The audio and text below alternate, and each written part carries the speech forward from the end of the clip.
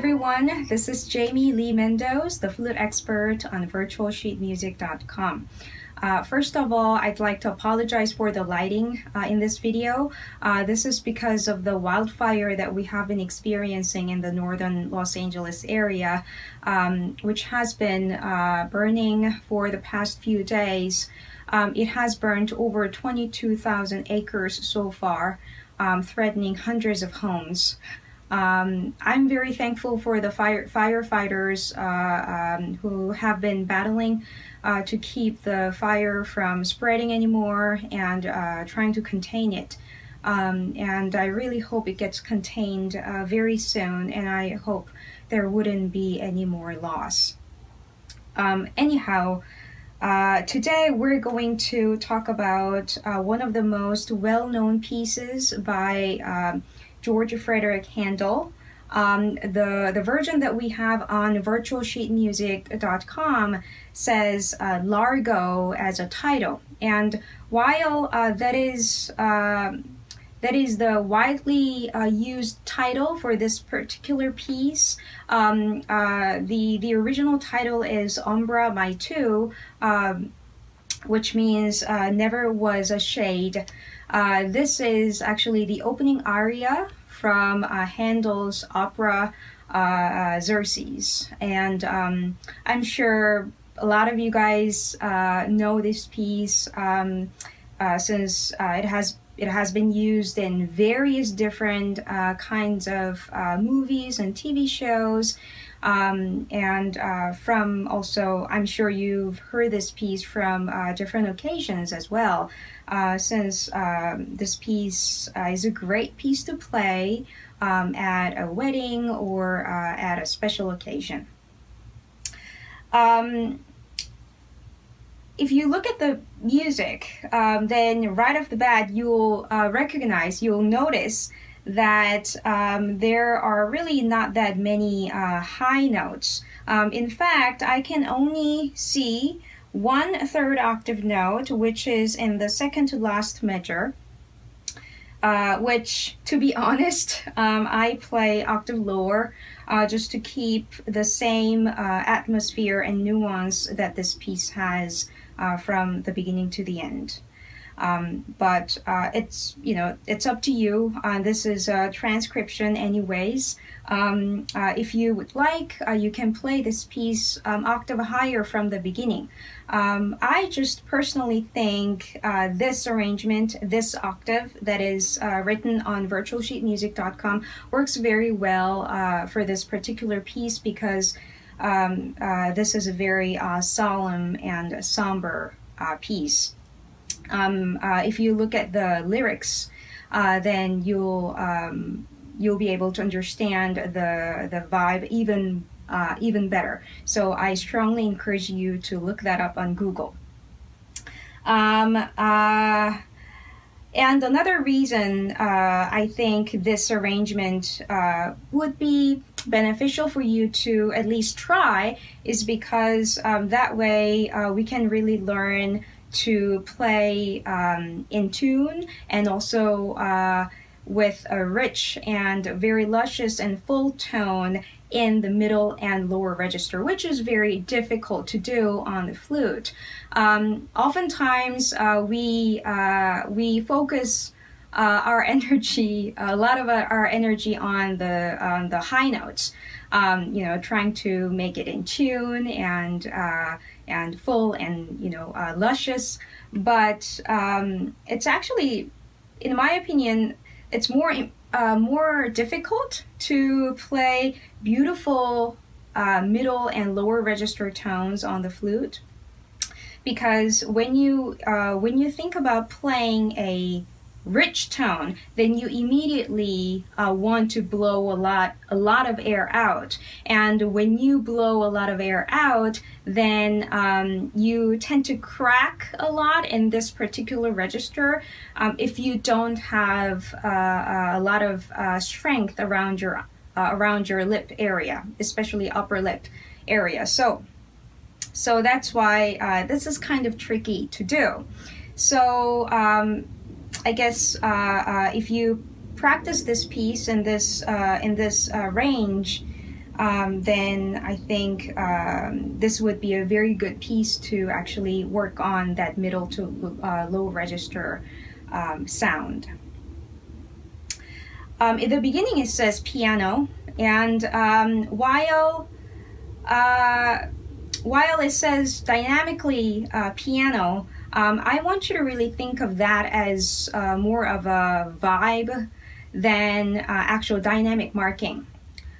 Because especially with the beginners, a lot of times when I tell them to play piano, they focus so much on the volume of the sound so that they lose the quality.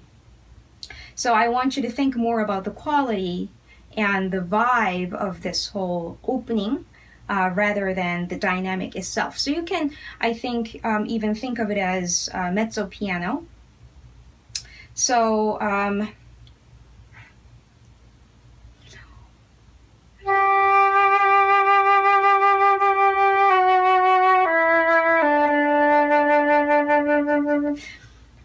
that would be mezzo piano for me.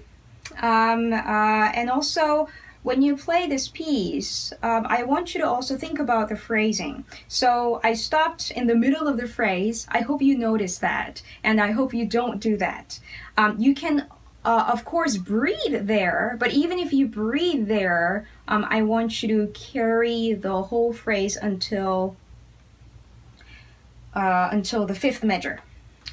So it'll sound something like that, and I'll try not to breathe in the middle.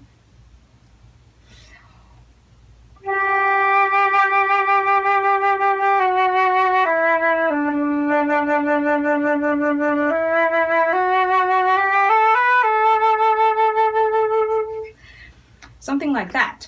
Another thing I want you to think about is whenever you begin any note really, but especially long notes, like the first note we have here, try to put vibrato from the very beginning instead of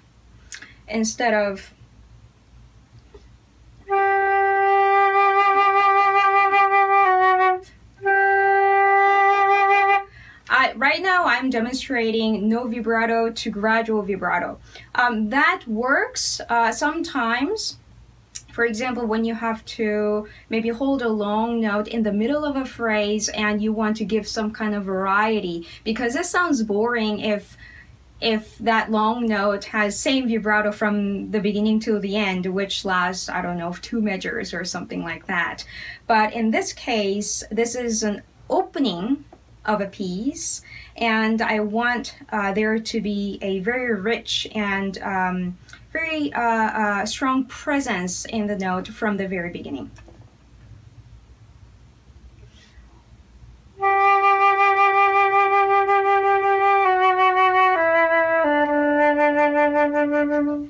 Yeah. Now in the 6th measure, you'll see mezzo forte. Yeah, so mezzo forte is good, but I want you to make sure that there should be some kind of a gradual dynamic change instead of piano to suddenly mezzo forte. And again, in other words, I want you to think about the whole phrase.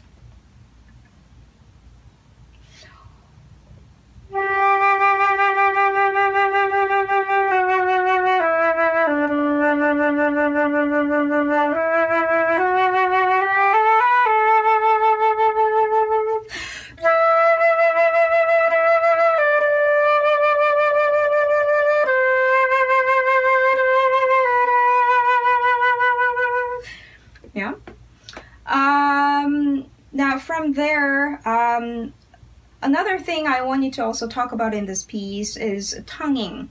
Whenever you see detached notes, you tend to, for example, in the measure 39, where I just stopped, for example, there we have G, G, F sharp.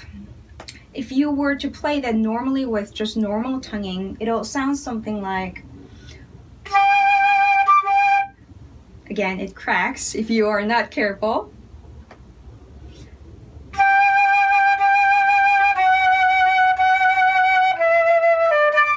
Now, see, I don't want it to sound too punctuated.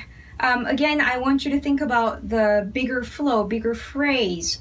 So even if you need to tongue and distinguish each note from another, the tonguing should be very soft.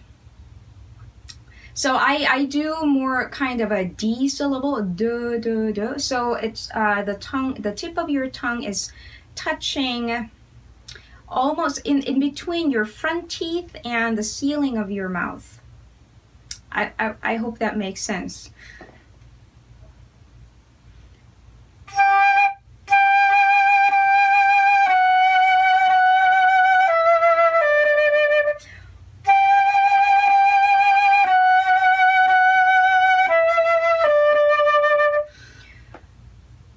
So in English alphabet, we really don't have this sound, but it's closer to D, duh, duh, duh, but not quite D. It's, I guess, something between D and R. So you want your tip of your tongue to be a little bit more towards the ceiling than when you were to pronounce the sound. And of course, your tongue, tip of your tongue, should be more rolled towards your ceiling than when you were to pronounce the. So that's the kind of tonguing that I would use throughout the piece, because you don't want to have any kind of harsh tonguing for this piece, since this is a very flowy and somber piece. Even when you see tenuto markings, for example, in measure 58 and 60 or 68, same thing.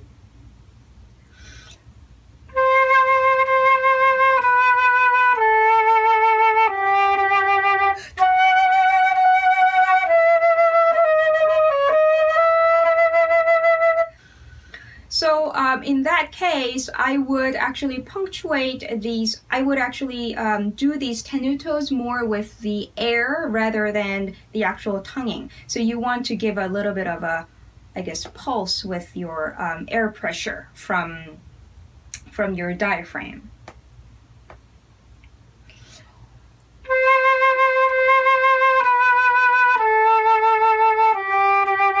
And again, I want you to think about the phrase so that it doesn't sound like a soldier playing.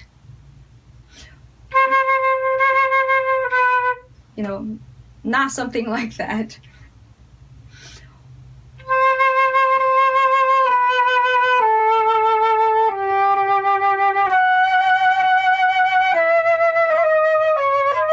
Something like that. I didn't breathe enough in the beginning before I started playing. That's why. But anyhow, so that's the main idea. So in terms of tonguing, use softer tonguing, but still something that you can distinguish each note clearly. And second of all, think about longer phrasing. And in terms of octave, I think this virtualsheetmusic.com version is good, unless you want to play octave higher and show off your high register. So yeah, so I think that'll be the brief, very brief introduction and a little bit of explanation on how to play this Largo by Handel, and I hope you have an occasion to play this piece, since it's a very versatile piece to play for many different occasions, like weddings or church events, or even some home gatherings. So I hope you enjoyed this video. I hope it was helpful, and I hope you have a great August. And I'll see you next month in September.